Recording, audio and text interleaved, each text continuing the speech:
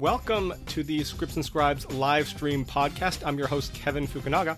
Welcome to our special Monday edition. I hope you had a good weekend.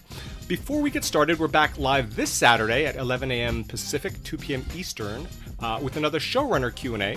So join the conversation with showrunner of No Good Nick on Netflix, writer on The Simpsons, and screenwriter of Kindergarten Cop 2, American Pie 2, and Puss in Boots, David Steinberg. That's this Saturday, August 14th at 11 a.m., 2 p.m. Eastern.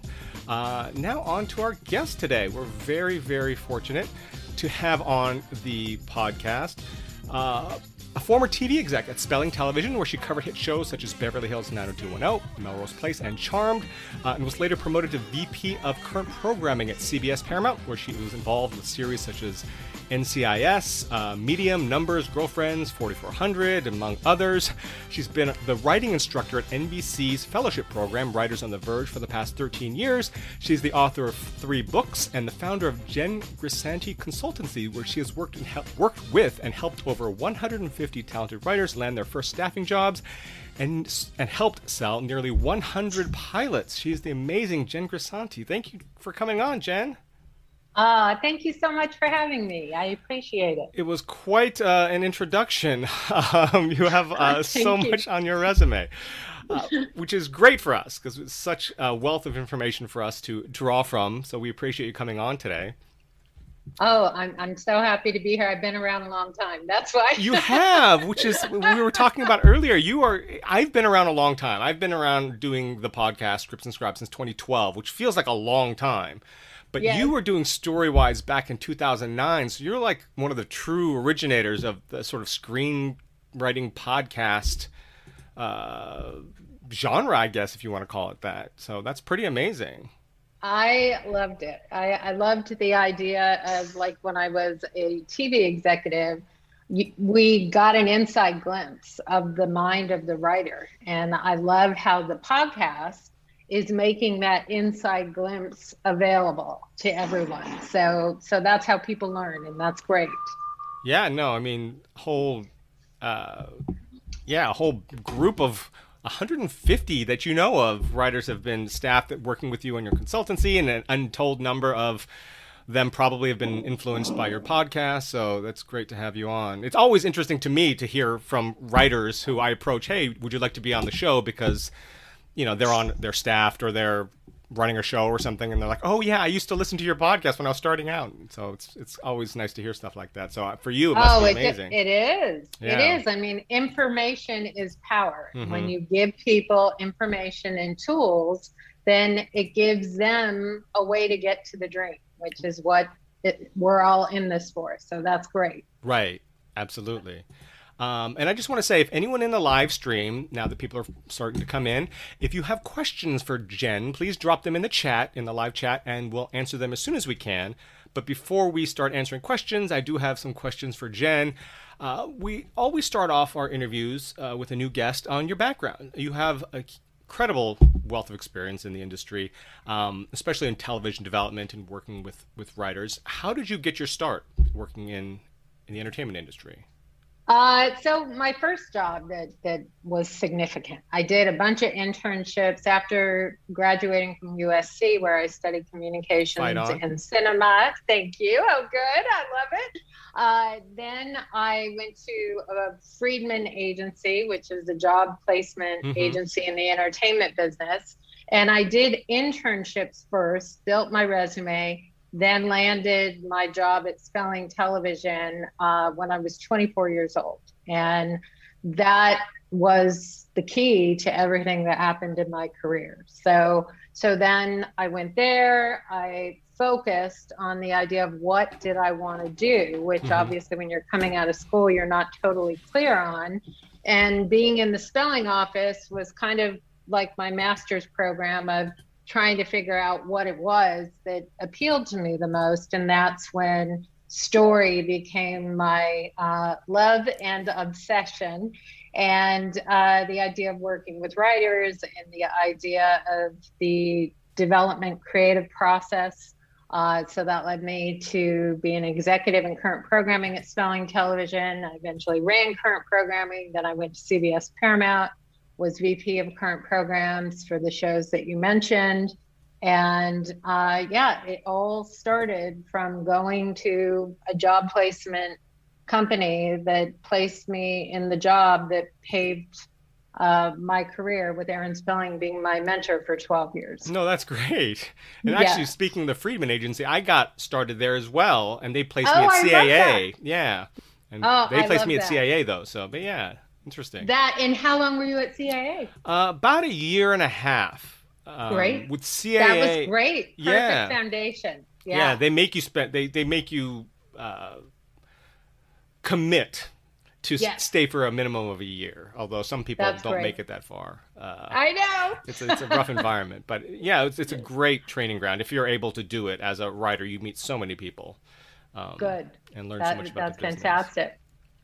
Now, a lot of people know you either from your podcast, which you don't do currently, your consultancy, which we'll get into as well, but from Writers on the Verge. The NBC Fellowship, which is a training ground, breeding ground, training ground, I don't know what you would call it, an incubator for newer talent who need that final push, that into, to break into the writer's room. For those who may have applied and not gotten in yet, or are considering applying, can you talk a little bit about the fellowships? Writers on the Verge, I guess you would know more so than us. We've also had on Carol Kirshner talking about the CBS Writing Fellowship. But like Writers on the Verge, what is the program about? What is the mission for the program? And what do writers learn if they can get into the program?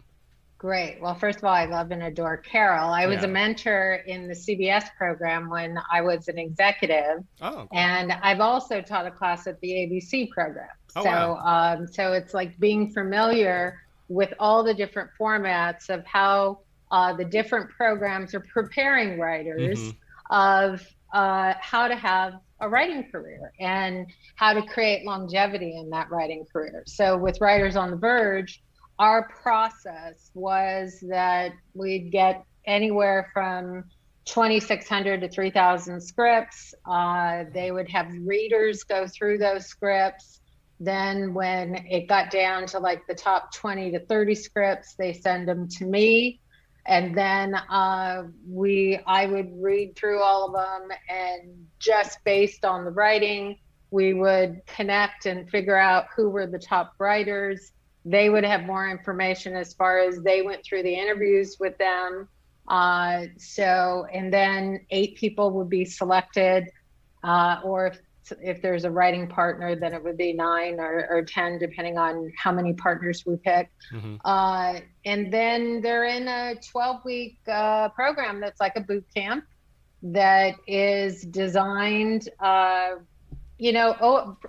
doing it for 13 years. Like when I started, we had them write a TV spec and a TV pilot in the 10 to 12 week training period.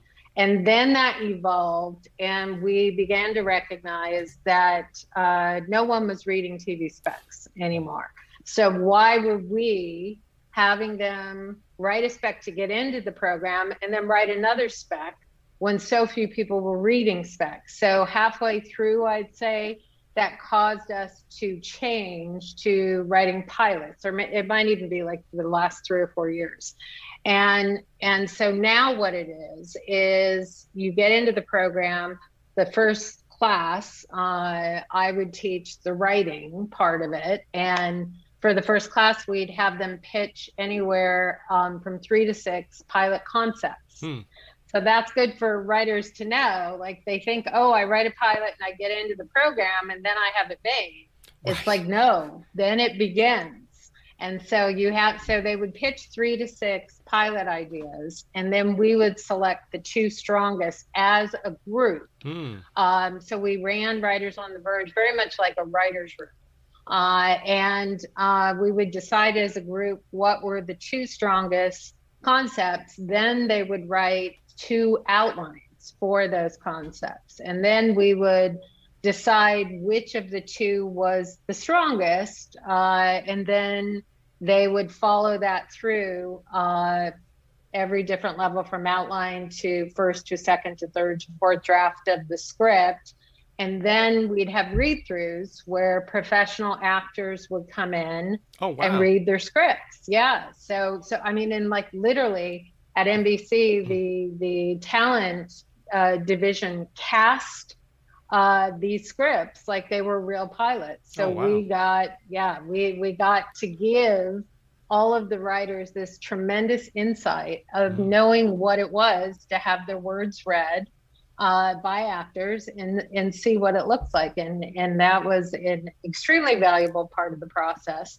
So the writing portion is everything that I was involved with. Mm-hmm. Then there's another night in the program that goes toward the idea of the business side of being a working writers, where they would get set up with executives, they would get mentors, they would have speed dating with executives and showrunners to get an idea of what does it look like to get staffed and to go on from there. Right. The beginning portion when you're developing ideas and, they're pitching different ideas, and that sounds very much like when an emerging writer gets a representation. When you have to have that one great script, but you have to have a myriad of ideas, and then you work with your manager, your lit rep or your agent to pick one that they think is most commercial or the most sellable or most actionable, and you develop that. So no, that is very true. That is very true. The difference is that in Writers on the Verge, you have the built-in writers room. Sure. So you immediately have feedback from a large number of people. So that is what sets the writing programs apart as far as the training that they offer. Whereas, part of the mission and the goal is, I would say half the writers that we selected often had agents and or managers. But part of the mission of the program was to get them represented and start them working. Yeah. And all the relationships they build at, NBC, on the different shows, the executives and all that kind of stuff, and all the meetings that they take, whether it's a mock meeting or whatever, like you said, the speed dating, that's all stuff that you're not going to get, with a lit rep per se. So that's amazing. Yeah, that's really fantastic. But it's preparing them for that. Sure. Because Absolutely. when they get the agent or manager, if they have the agent or manager, then they're going to learn more skills of how to succeed in a meeting and how to be confident about what they have on the page so that they can tell and sell their story. Right.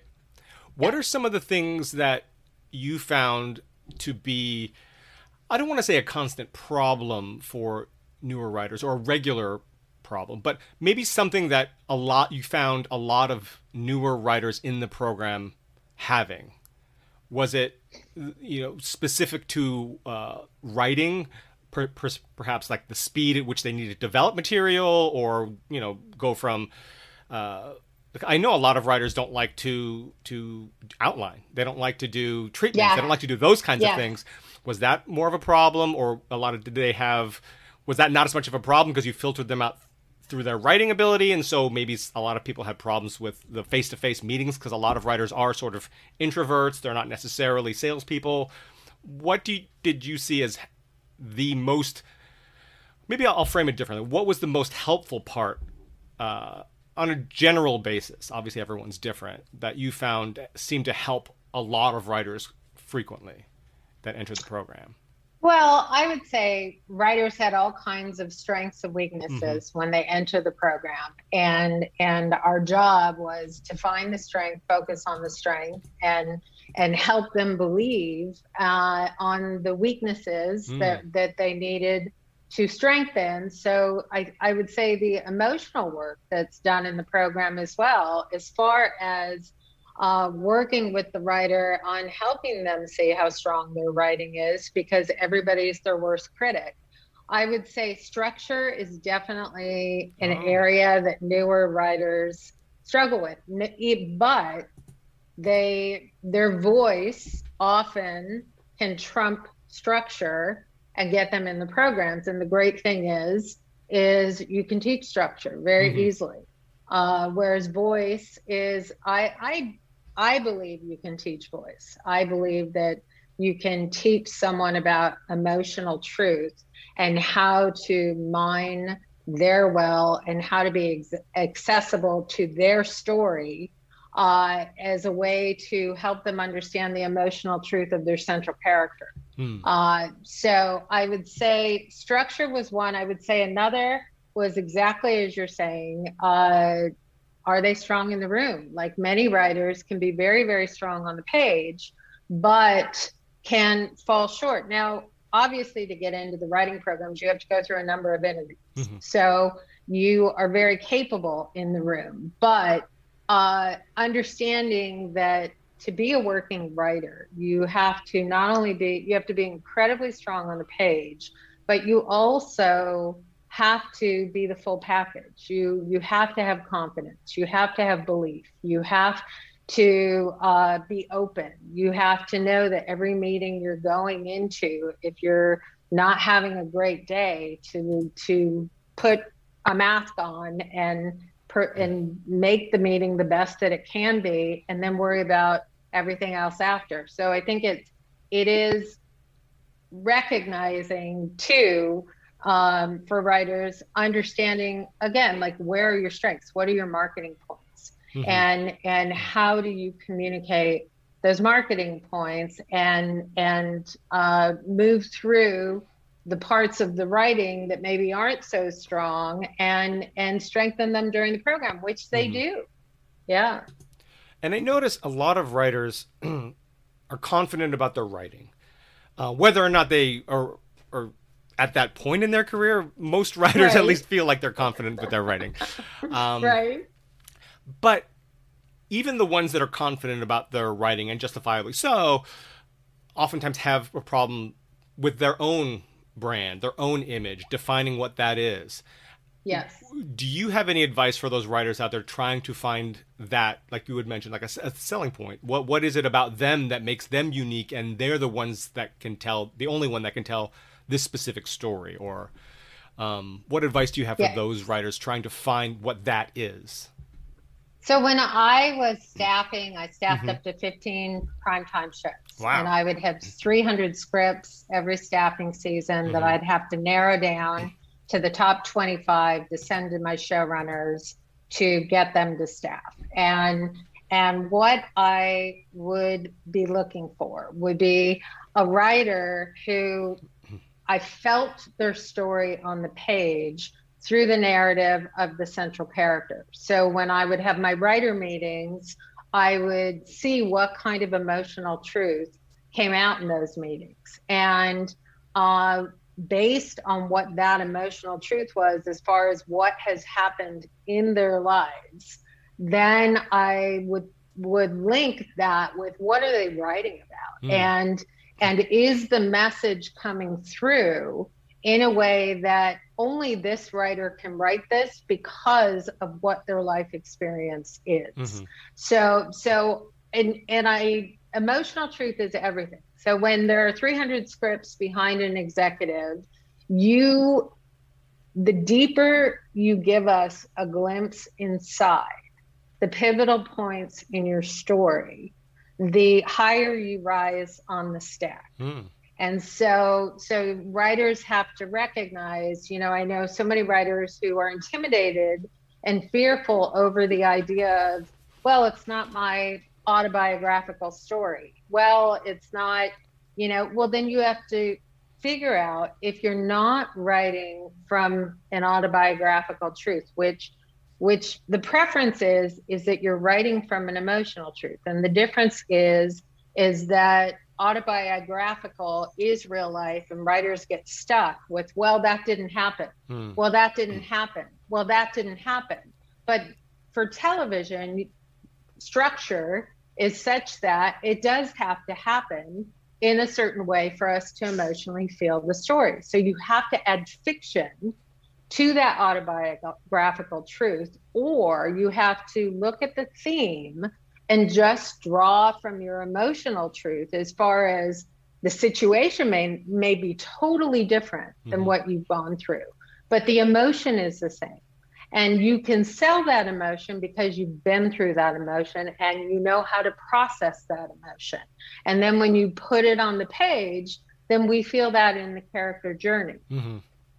And that is everything that writers need to do mm-hmm. to get staff, to sell pilots, is dig deep to those pivotal emotional moments in their life that only they can tell, right, and give us a glimpse inside. Mm-hmm. Now, we've had a lot of showrunners on talking about things that they look for and red flags of when writers come in. Mm-hmm. Now, from the executive side, because there's obviously two sides to one, in terms of getting staffed, you have to woo both and impress both sides, the executive covering yes. the show and as well as the showrunner. It's not usually a one mm-hmm. or the other kind of thing. So what are some red flags you see or you've seen when a writer comes in? Obviously, if you're meeting with them, you like their writing. Yes. Otherwise, you wouldn't take the time to meet with them. Very true. But Very what true. are some red flags that writers should look out for when they're meeting with an executive? Perhaps they've already impressed the showrunner. Things that you would advise that they pay attention to when they're meeting with an executive at a network or a studio? So always know. Now, it's interesting how you say if they've already impressed a showrunner. So if you've already impressed a showrunner versus you're taking the executive meeting sure. to get the executive on board. Right, which could go both ways. It could. Absolutely. But it could go, usually it goes executive first, then showrunner. But sometimes it will go showrunner first, where they'll send it to the current programming executive and say, hey, I have this writer that mm-hmm. I'm interested in. Could you sit down with them? Right. So the writer should take the attitude that, yes, they've won the showrunner over, but now they need to win the executive mm-hmm. over. Now they need to make the relationship with the executive so that the executive is also wanting them to be staffed. So I think the red flags going into these meetings are, you have to be very clear when you go into a meeting. I always tell writers, think of your 3 top marketing points going into a meeting that you don't want to leave the meeting not having figured out a way to authentically reveal what those are. And when you focus just on 3 things, then it helps you so that you're not forgetting all over the place. And I find that when writers ramble into one story too long that isn't serving the point of what needs to be covered during that meeting, then they miss the opportunity because the time runs out of the meeting and they spent too much time. And then I think another thing that is great for writers to do in the meeting process is, first of all, as you mentioned, recognize we read the script, so therefore you're meeting with the executive because they like your writing. Mm-hmm. So walk in there confident, walk in there with belief that this person is on your side and wants this meeting to work as much as you want the meeting to work. Mm-hmm. And if you feel, because executives have 1,000 things going on, so if you feel that like you're losing the attention of the executive or the executive producer who also has a bazillion things going on, then ask questions. I think so many people are afraid. I always tell writers, you have to recognize you are an equal partner in whether that meeting is going to be a strong meeting or not. And so if you feel that you're losing the attention of someone because they're distracted, ask them a question. Why do you do what you do? What do you love about what you do? What's your favorite show? Also be prepared to know what shows the executive is covering. And if you have an opinion on the show, which ideally should be positive, mm-hmm. then share that opinion. Then say, why do you love this show so much? So that the executive can see that you do your homework, which is another huge thing. I think another huge red flag is when a writer comes in and has not done the preparation and doesn't know the shows that the executive covers, doesn't know their selling points, doesn't bring those up. That is another thing, because every meeting is an opportunity for someone to know you. And so recognize what stories you tell should be the type of stories that equate to the outcome you want. Mm-hmm. So if you know, for example, I always remember Glenn Mazzara mentioned early on at one of my live events, which I love that he admitted this, but he mentioned early on that he had been up for a job on ER, and he was so focused on getting everything in that he forgot to mention that he worked in a hospital in an administrative level for 13 years. Wow. So see, that's fascinating. Mm-hmm. And that happens all the time. So I think it is important, and Glenn is beloved by all writers because of his emotional truth and his connection to wanting to tell writers what to be aware of, to do and not to do. So I think when you're focused on what are my 3 marketing points, and you know what outcome you want, and you know what show you might be being considered for, mm-hmm. then be prepared. Yeah, no, absolutely. That's good advice. If Glenn had only gotten in the NBC program or learned from you before he had taken that, then maybe he would be much further along in his career, even though he's obviously a tremendous showrunner. Yes, he has done very well for mm-hmm, himself. Yeah. But we are all learning. Sure. Everybody is learning through the creative process. Right. Everybody's learning what works, what doesn't work. No one knows until things happen. Right. Yeah.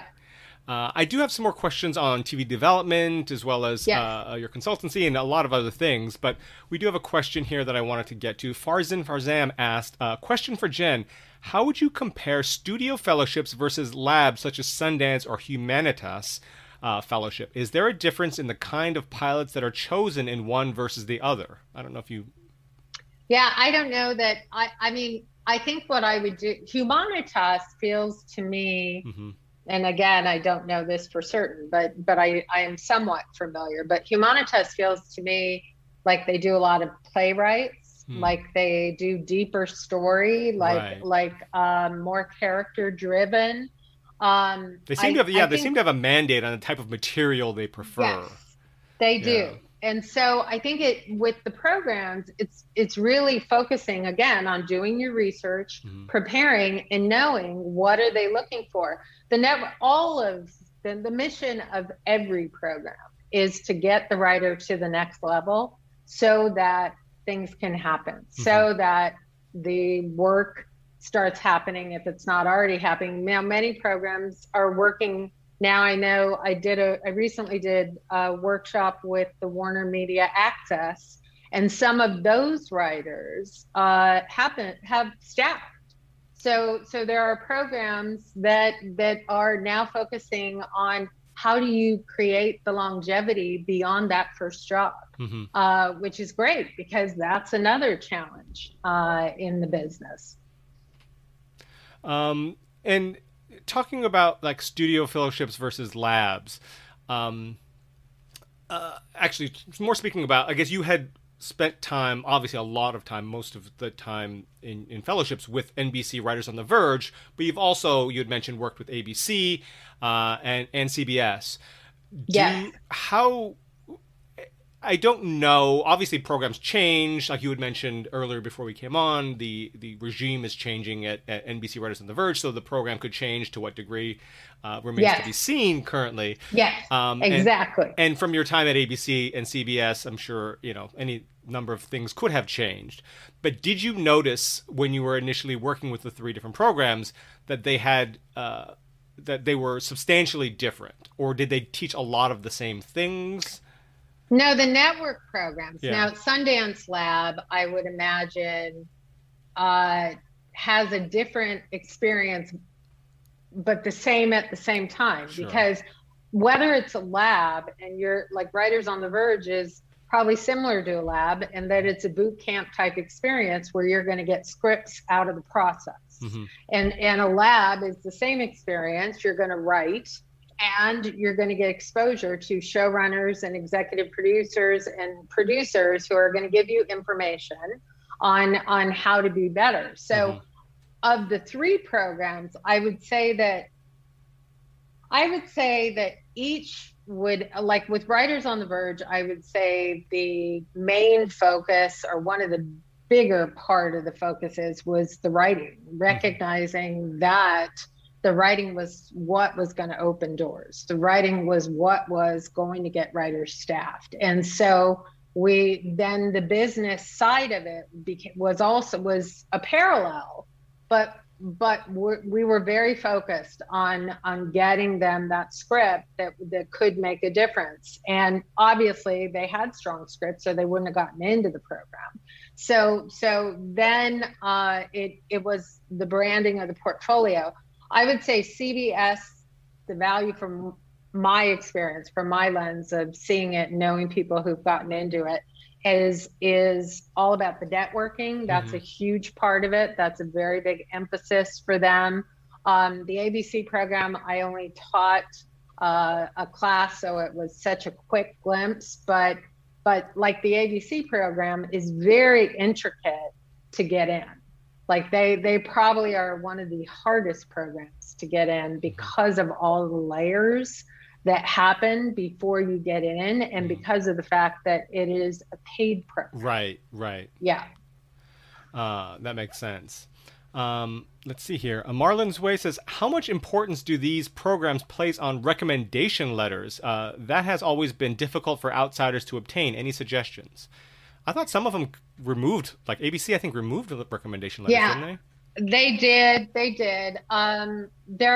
NBC didn't require, doesn't require them either. And, but yet, if somebody were to send an email to NBC, who are a high-level showrunner recommending someone, does that have weight? Absolutely, that has weight, because relationships are important. Sure. However, I'm thrilled that that letter of recommendation has been taken off most of the programs, because it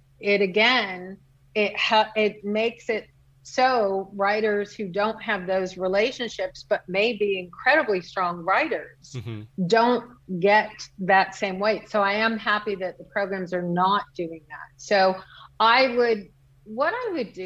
what you could do is attend as many panels that showrunners are on, that producers are on, that staff writers are on, that attend as many of those panels through like the Writers Guild Foundation, and then connect with those people after the panel on LinkedIn. Send them a note. I loved what you had to say on the panel. This is what I loved. This is what resonated with me. Everybody in this town loves to have their ego stroked. It's just the bottom line. So it doesn't matter how high you get, you want to know. And I would say ego stroked is not even necessarily the best way to term it, but everyone wants to know they're having an impact. Right. Everyone wants to know that what they're breaking their back doing means something to someone. So when you connect with people on a panel and you reach out to them on LinkedIn, I always tell writers, ask a question. Like if there's a panel and there's an opportunity to ask a question, then you're already starting to create a relationship. Then when you write them on LinkedIn, you say, hey, I'm the person that asked this question. Love what you had to say. Thank you so much for your time. And it's the first step in creating a relationship. And then, it's all about, too, with these relationships of never feeling like, oh, will you read my script? Never jumping to that, but creating a relationship based on shared interest. And then if that evolves to where a writer's going to say, hey, I'd love to read your script, then the relationship is created. And I'm going to tell you, in doing my 65 podcasts with top level writers in the business, the thing that I heard over and over and over again was that writers get their own work, that once they start working, that relationships are the key to everything. So that writers then, so I think for the newer writer who's not to that point yet, you have to start the idea of what is it to build relationships in any capacity that you can do from being at home and being on Zoom. Yeah, and we've heard something similar from lit reps, and we've had a lot of lit reps on that. It's never easy, but it's easier to break a feature writer, but a TV writer, once you've broken them because of the nature of the business and the relationships you build as a TV writer, it's more constant work. It's easier to maintain the career of a TV writer than it is a feature writer, but it's easier, quote unquote, easier to break a feature writer. So, yeah, I mean, building those relationships, genuine relationships and friendships, and that network is incredibly important. But yeah, no, that is everything. And I'll have managers who will say to me, like when I first started my business, managers would say to me, I can't rep new writers because I don't have 2 years to put into them. Right. And I said, see, that's what my business does, though. I do have time to put into them. So I think it is recognizing that no one wants to babysit. Everybody wants somebody who's confident, who believes, who's got a portfolio that's ready to take on the world, and who they can partner with in making things happen. Right. And speaking of that, interestingly enough, I've mentioned it on a podcast a little while back. I was in a Twitter debate with a writer, I believe, and it was about having material that was undeniable. Right. And the debate was, well, how do you know it was undeniable if a manager doesn't read your material and tell you that it is? My saying was they're professionals and they're looking for people to step in at that level. Like they're not teachers. They're not there to groom you to be a writer. Right. They're there to help you, take you to that next level, to introduce you to people, to help you develop your next script based on what is the marketplace is looking for, based on their intel, things like that. Not necessarily to tell you, what you should be writing in terms of this is a good idea, you need to work on this, and sort of acting as a consultant. That's not really their job. And now they will teach you some things. You're obviously going to learn on the job. You're going to learn, you're going to take some meetings, you're going to take your beats, and they're going to help you with that. But, in terms of the writing ability, and you should be at a certain level, a professional level, because they're sending you to professionals, Exactly. They are. So undeniable. Yeah. So let's talk about undeniable. Yeah, please. I'm gonna give you a writing tip. Yeah. Right? So I'm working on a new product a digital product called Story Therapy. Okay. And in this product, I'm breaking down a number of top shows. And first, can I ask you, what is when you say it's a product?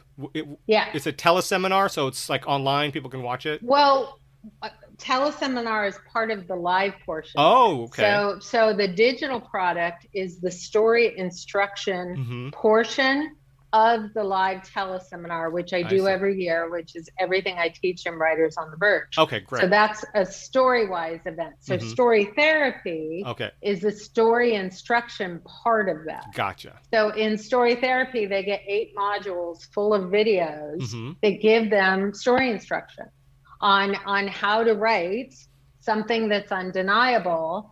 And a tip that I learned, and again, we all learn. I mean, I've been in the business 25 plus years. Story is evolving. And the world is evolving. We are all evolving. Things are changing. Things are shifting. People are experimenting. And so everything that I do as a consultant is grab tools from what is working at a very high level on current shows, not past shows. Gotcha. But shows that are currently hitting. And one tool that I've noticed with the shows that I'm working on right now, and I'll give a tip. I usually hold off on saying what those shows are, but let's look at a show like Mayor of Easttown on HBO Max. So the value, and this is something that every writer needs to recognize, is with Mayor of Easttown, the internal story is a massive part of why this show is resonating at extremely high level. You can look at the external plot that has to do with the murders and the missing women in this town. But the central character and what it's really about is that she is processing the death of her son. And you can have something like that, but to understand how to seed that through 7 episodes so that your audience sees how the external plot allows the opportunity for the central character to heal from the internal dilemma, that's how you connect with your audience emotionally. And that's how you write a script that's undeniable. So what else do you teach in this teleseminar? So in the teleseminar, so how I did it, I used to do the story instruction at the same time that I did the teleseminar, and we'd be on the phone for 3 hours, which is too long. Right. You know, so that's why I separated the story instruction and make that available before the live portion. And what the teleseminar is 3 writers, not unlike Writers on the Verge and all the fellowships. I choose 4 writers who are going to join at level 3. And what that means is they are going to write every week. And the group, the community, last year we had 180 people from all over the world. The community, we have a private Facebook page, is going to weigh in and go through the creative process with those 4 people. So that everybody gets a feel of what the Writer Fellowship experience is without having to get in one. So that everyone gets the same tools. And then I have working writers, co-executive, often co-executive producer and above, come in and listen to 5 pitches.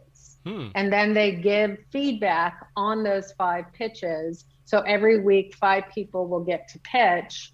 And again, it's all just giving, and the community gets so close over the 6-week period. So that is what we do. That's what I do, just to give everyone the same opportunity with the same knowledge of what goes into the writer programs. Right. Now, for those who are, have listened to the podcast, our podcast for a long time, they know we're not sort of a commercial thing. This is not a sponsored thing.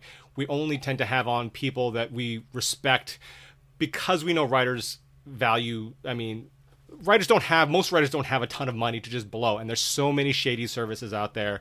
That's why we've had on Lee Jessup, who I believe in, Carol Kirshner. I love Lee. Yeah, Lee's amazing. And yourself, people with a genuine track record, with legit industry experience, that you're not charlatans. Again, and we're not paid to say this. And I know a lot of writers don't have the ability to spend a lot of money on other things, but if you do, it can prove very beneficial. Everyone asks, well, how do I meet people? How do I network? How do I learn this? And how do I learn that? And you can, I don't want to say move to the front of the line, but you can learn a lot in a very short period of time by working with professionals such as yourself. You can also do it yourself. You can also learn by engaging with other people, by listening to, but you're going to have to do it yourself. But for those writers who have the ability to do something, that have the money, again, we're not saying you have to spend the money, but we definitely only tend to, have on and promote those that we believe in, such as yourself, with the track record, and people we genuinely like and respect. So if anyone is interested in learning more about your courses, your seminars, I don't know what it's called again. So you can go to my website, jengrisanti.com, and go under events. And my story, it's not up yet because it's going to be launching in November or January. Okay. Yeah. So you'll have to tweet at us and we'll retweet it for you so they can find out about that. But go to your site, jengrisanti.com. Yes. So we'll do that.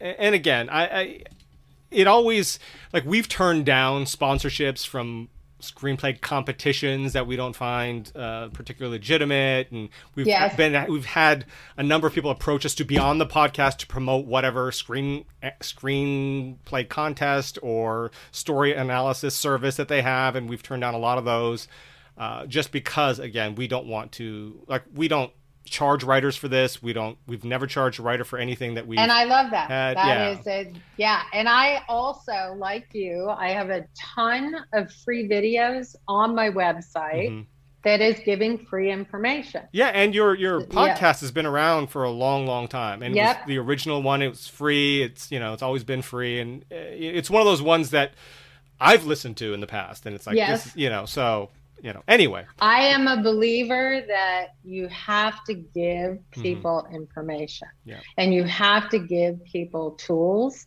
to understand how to do it. So one of the big tools that Aaron Spelling taught me was break down story. Write a sentence for every scene in a show and understand what is going on in that scene. Right.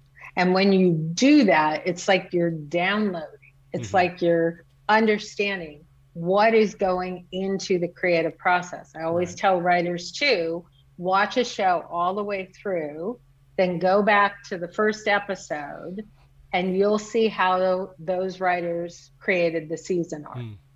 It'll become crystal clear, right? Because you went all the way through, and then you go back and watch the first episode. So it's all about committing and applying yourself to the outcome. Absolutely. Yep. Let's see here. Aurélie Gauthier, hopefully I pronounced your name right, Gauthier. Would you have any advice for writers outside the U.S.? Here's my feeling. The world has become a very small place because of everything going on with the pandemic. And there is a recognition where I feel like writers all over the world, we've all been exposed to Netflix and Amazon Prime and Hulu and HBO Max, and writers I watch shows from all over the world.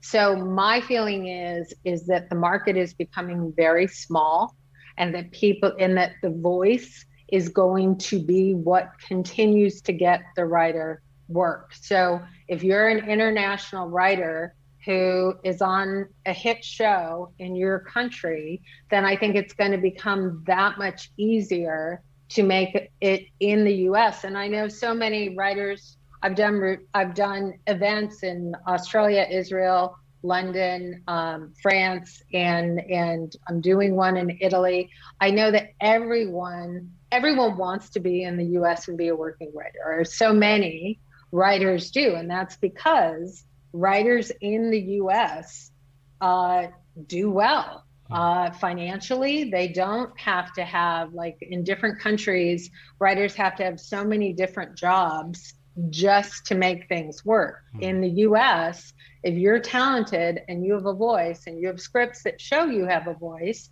then you will work and you will continue to work.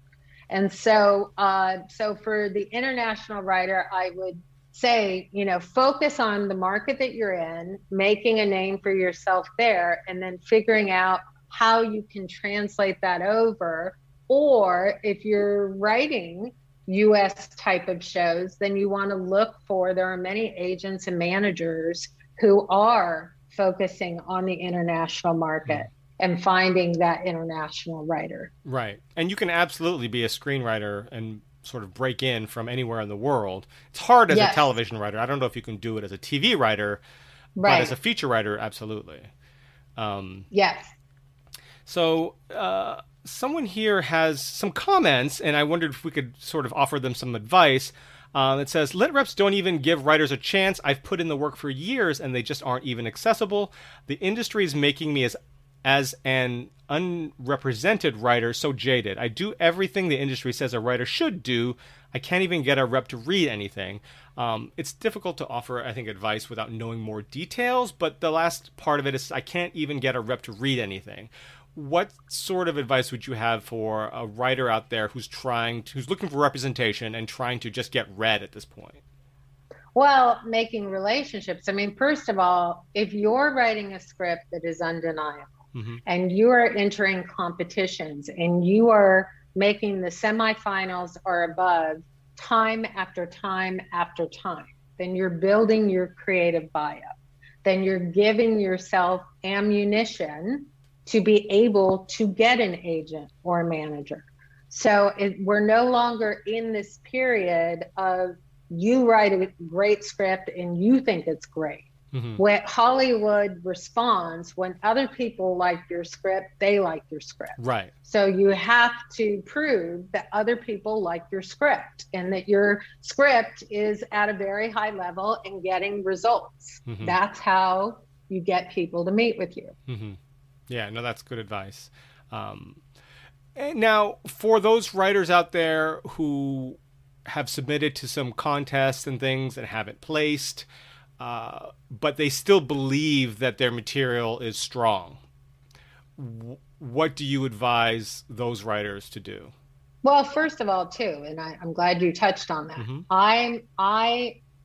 We all have different worldviews. So you can have a competition who has 25-year-old readers versus another competition that has seasoned readers who've been in the business for a number of years who are reading scripts, and you're going to get different results. Mm-hmm. Because people are in a different life phase and have different experience going into that process. So I always tell writers, never look at it like make or break, because when I was an executive staffing shows, I was never looking at who got into what fellowship and who made it to the finals of 5 competitions in the row.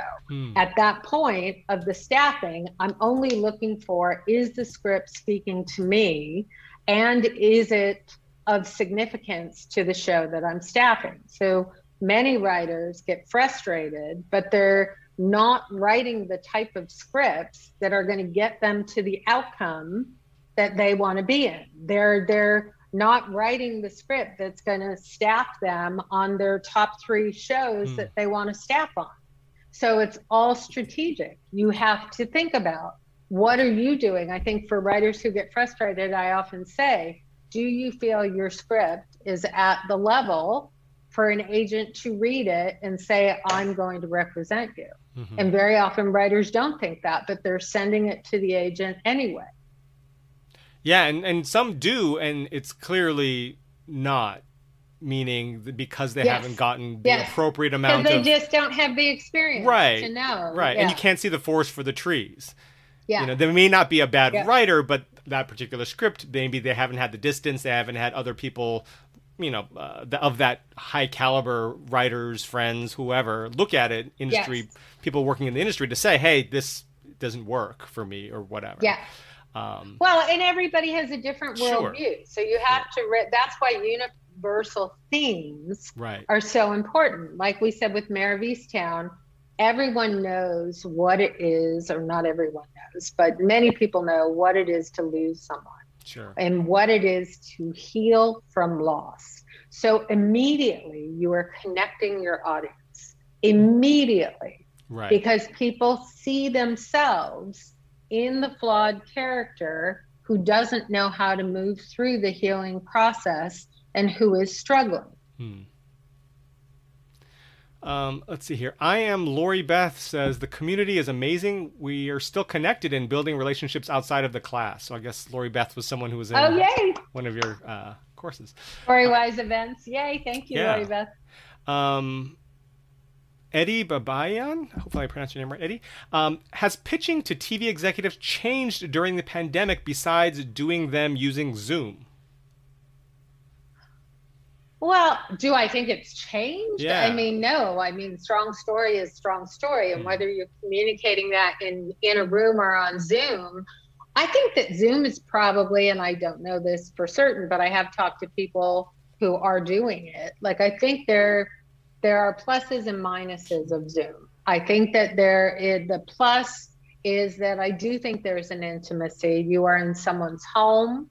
You are getting a glimpse of them. They are in their comfort zone. They didn't have to drive across town and find parking and arrive 10 minutes late. Right. So there's a value to that.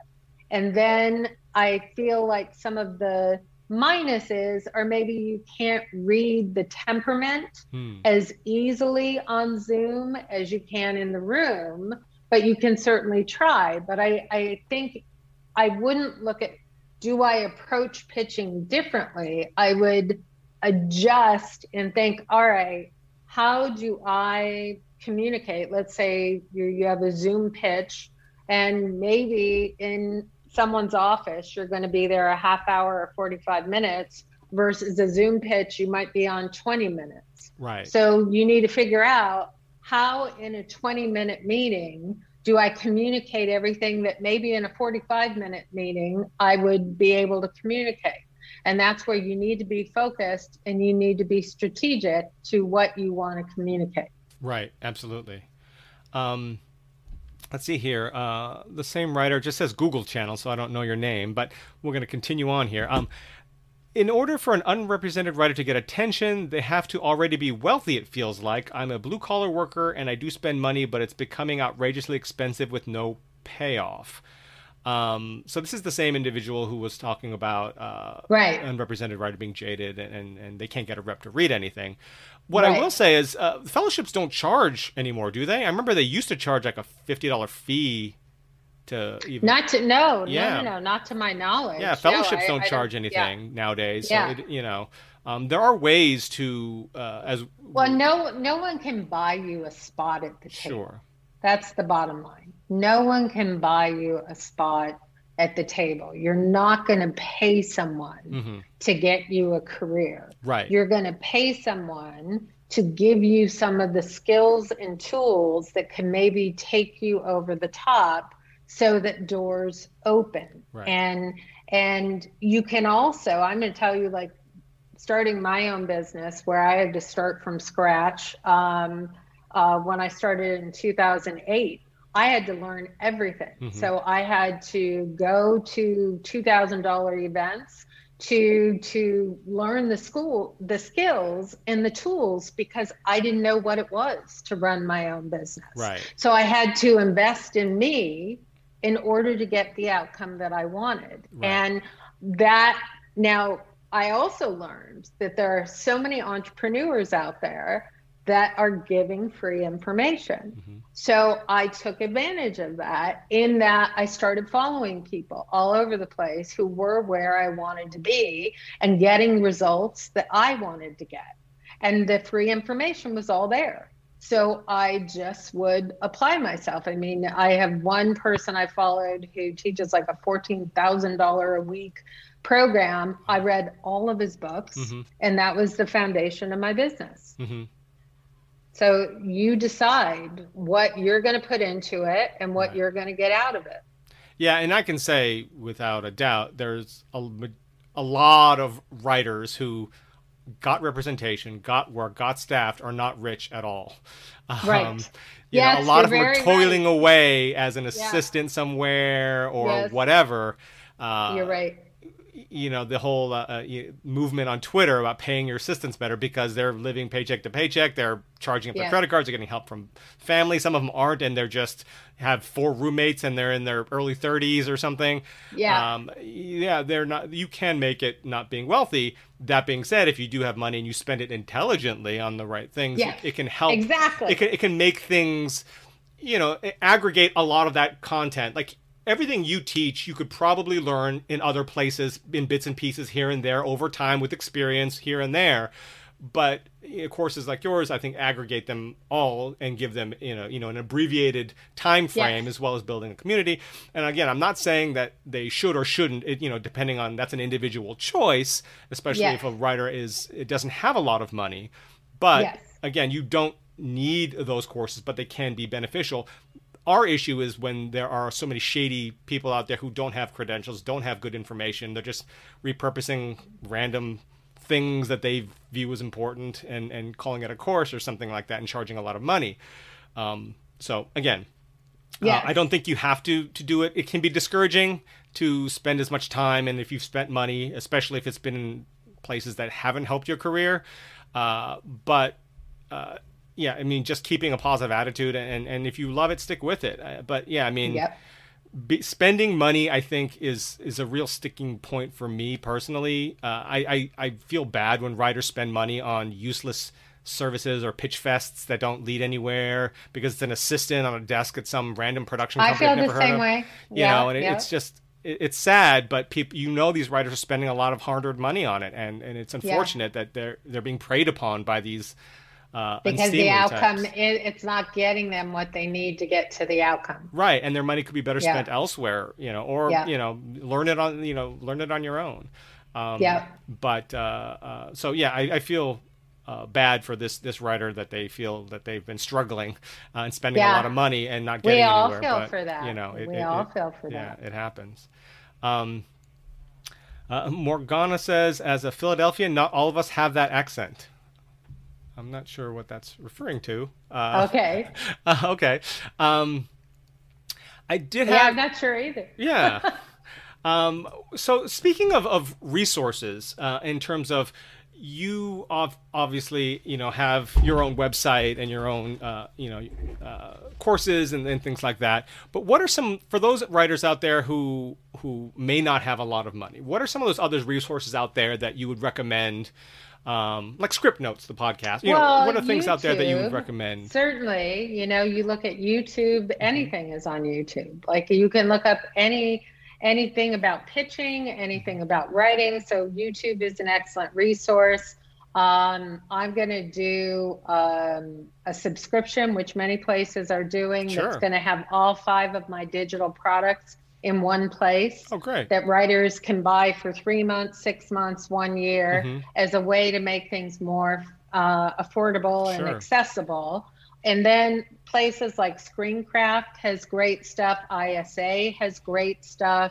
Final Draft. I think it's getting involved with community that have resources. And I know that because I know I did a video for Screencraft, that they had something that it was everybody putting in their top information into one place. So that would be worth looking at as well. And then it's just studying. I mean, truthfully, like when I watch TV, it's a job. I mean, watching shows and why they're working is a job, and it's all there. Like if you're paying for cable, it's all there. Like every skill and tool that I teach is there. The difference is because I've been in the business 25 years, I may be able to figure out an abbreviated way to help writers understand how to do it. But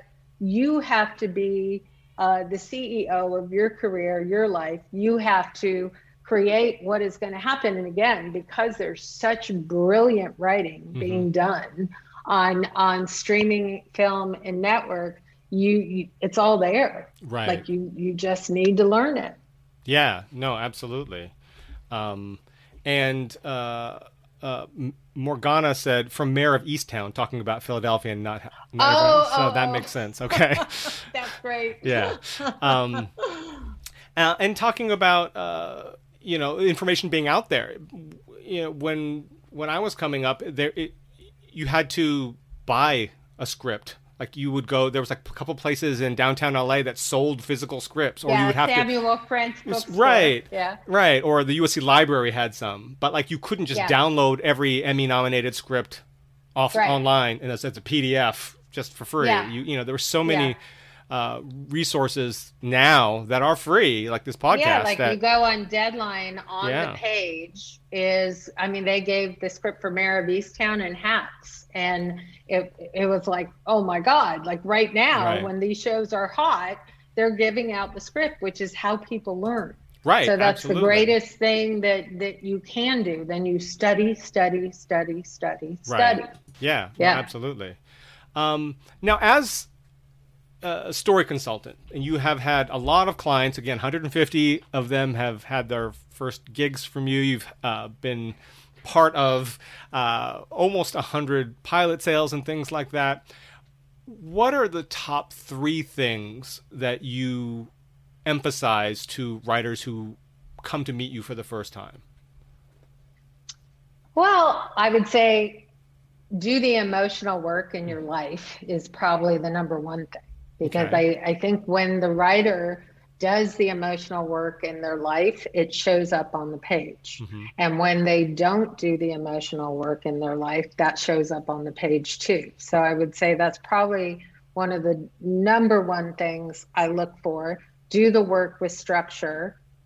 Recognize that, I saw a woman Nell Scavell, who did a Hmm. tweet, and I have worked with Nell on NCIS and at spelling. And Nell did a tweet, which I thought was fascinating. She's, a high level writer who worked a lot. And she said, essentially, if I could go back to my old self and say, listen to the notes, I would.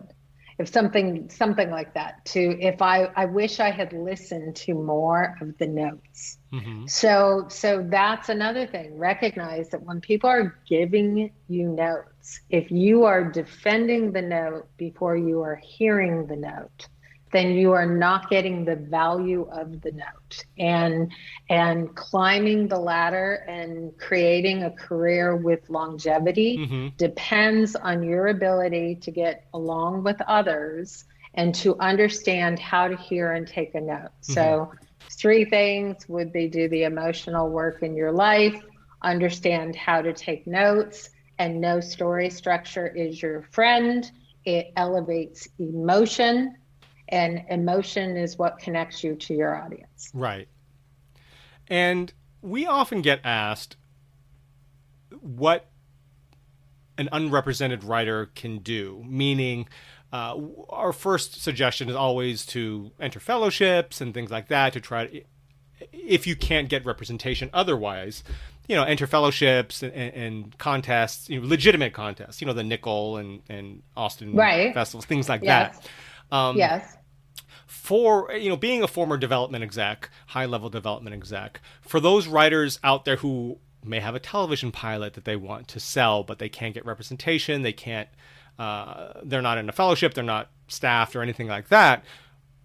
Do they have a shot at sending a script to someone at CBS Paramount, getting read, and having you love their project and buying their pilot and making it?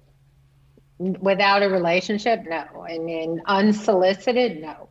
You have to recognize that. Now, in my career, when I was a studio Mm-hmm. executive, so in 15 years, I saw two writers who were newer writers sell shows. Hmm. That's in 15 years. Right. Two that were at Spelling, where they were newer writers who sold a show, who then showrunners got attached to. Mm-hmm. One of those shows, the writer that created it got let go the first year, but the value was they got money for the 6 years Sure. of the show. So there was a value to that. But what newer writers have to recognize is a studio is giving you, or streaming place now, is giving you millions of dollars are on the line. Mm-hmm. They are not going to do that to someone who doesn't know how to manage that and get the outcome that they want. Mm-hmm. But if you write a script, I mean, when you look at, like, say, Mad Men, that was around for 8 years before it got made, and it was served as a staffing sample, and it was an executive, if I remember correctly, at AMC that saw it as a staffing sample and saw the value of it as a show. So, just know that even if you're writing a pilot that's going to serve as a staffing sample because you're newer, eventually, if the market gets in a place where the concept you explore at a high level, things can come back around to where what served you staffing wise can now sell. Mm-hmm. But it's all about creating legitimacy through experience and skill set. So minus a representative, no agent, no manager, how does a writer, a newer writer, an emerging writer, get a script to your desk as VP of current programming at CBS Paramount? It would have to go through an agent, manager, or entertainment attorney. Unless I met somebody at a party, right, or an event And I was open to reading it because I made the relationship. Sure. Yeah. Now, Spelling is a little different. Spelling is a production company. Granted, it was a huge production company. Is the mandate the same? Like, would a production company like Spelling, you had mentioned... Oh, yeah, you can't accept unsolicited. What you have to recognize is when a studio is developing... I mean, when I started Spelling, they were developing like 165 shows a season.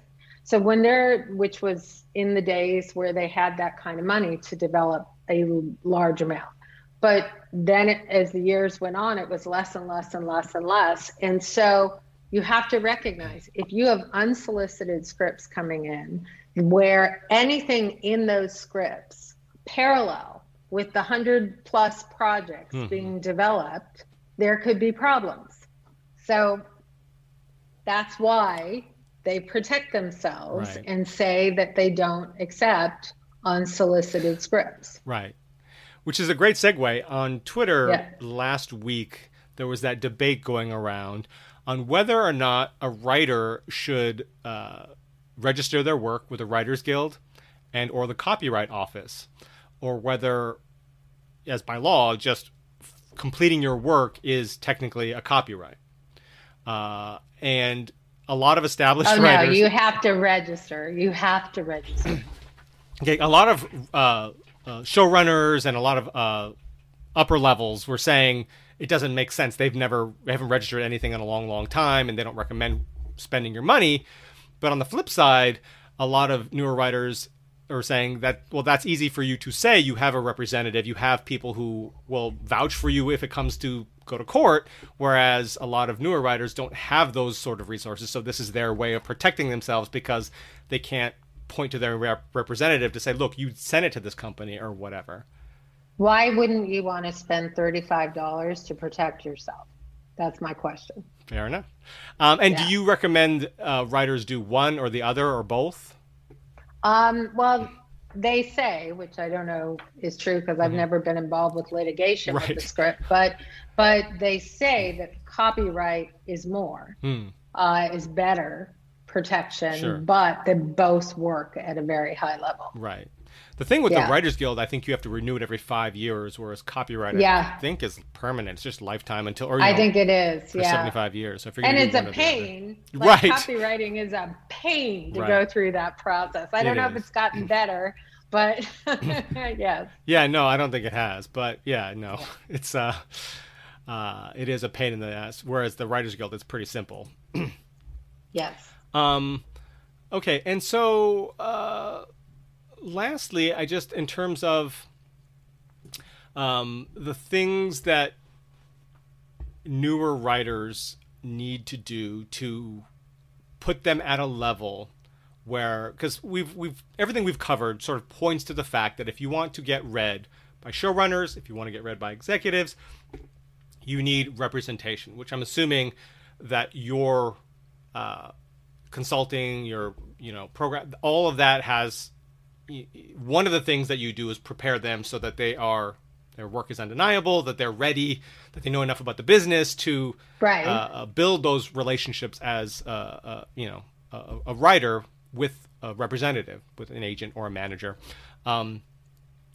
What sort of final advice would you have for those writers out there who are, again, like our friend who doesn't have a name there, in terms of getting representation?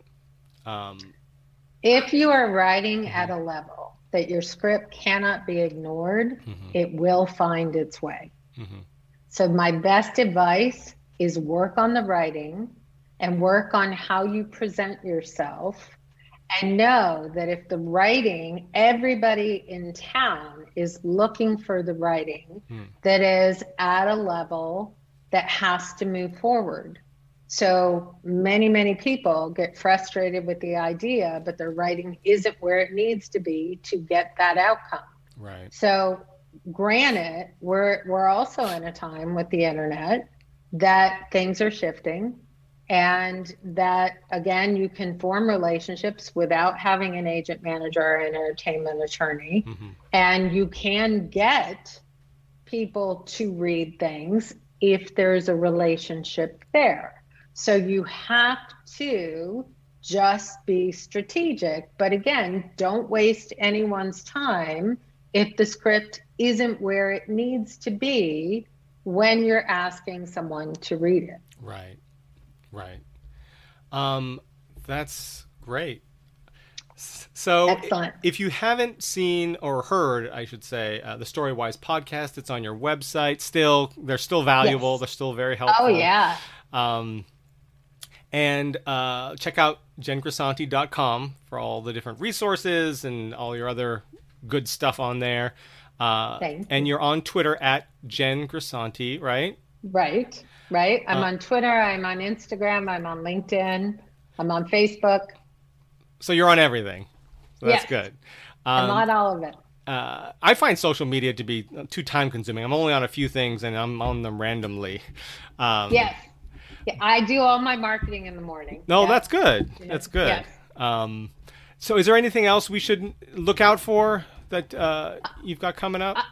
Well, I have the retreats. We're going to South Africa, believe it or not. That's exciting. We're going to South Africa in September. Very, very excited about it. That's with Screenwriters Safari. And then next year I'm doing a retreat in Italy with Rockaberry in April, and in July, a retreat in June and July, retreats with Rockaberry as well. So writing retreats are another way for writers to meet people and make relationships. So like in South Africa, I think the group is going to bond really, really well because we're all going through this crazy thing together with the world, and connection is needed. And so I highly recommend, and we have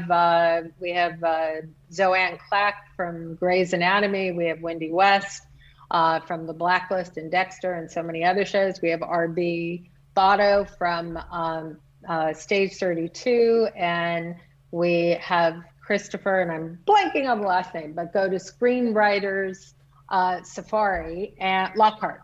Christopher Lockhart. Oh, I love Chris. He's been on the podcast. From WME. Yeah. He's going as well. So we have a phenomenal group. And so again, retreats are another way to solidify relationships so the outcome becomes more possible. No, and it seems like you have a nice range of different skill sets and experiences, from writers to executives to on the agenting side. Chris, I know, is amazing with log lines. He's really good with log lines. He is. I've seen him in action with that. He's fantastic. Yeah. And RB with creating Stage 32 and everything he's doing with them, and his own career that's going extremely well. And Wendy and Zoanne, who know what it is to be a woman and climb the ladder and get to the very top. There's going to be tremendous input. I'm very excited. Actually, we found our the writer. My name is Simba Dibinga. He forgot to sign in. Okay, Simba, you've been on the podcast before. That's great. He said, I've paid for coverage recently and was twice told my 93-page feature should be 110 to 120 pages, or it feels like a pilot. What do you think? I don't think I'm not of that school of thought. I'm not of that school of thought. I'm of the school of thought anything over 90 pages is a feature. So I'm not of the school of thought that it has to be 110 to 100. I've actually heard that most features right now are 90 to 105 pages. Well, and as a former story analyst, I would say that if your script comes in 90 to 100 pages, I appreciate that. Yeah, I agree. 100 to 120, it's like, okay, well, that's a normal script. Anything over 120, and you've already gotten a black mark in my book. This better be amazing. You better have reasons to have more than 100 pages, or I'm going to dock you for it. So, You're right. I think 93 pages is spot on. If you had 90 to 100 pages, you're, even 90 to 110, I think is okay. But once you're over 110, you're clocking those extra miles. You better justify it. So, I think you're fine with that. 93 pages is, I don't know what they're telling you that for, but. Right. So thank you, Jen, for coming on. All right. I do appreciate You got it. Thank you so much for having me. Great job. I loved your questions. I love everything you're doing for writers. I will refer you to people who call me and want to do my podcast. So I will be sending people your way. Well, we will be the spiritual successor to Storywise. Okay. We'll do our job to hold the mantle. We'll do our best anyway. Thank you so much. And thank you to everyone who's listening. Yes, thank you all. We are grateful. And you enjoy the rest. Have a good week, everyone. All right. Thank you. Take care. Bye.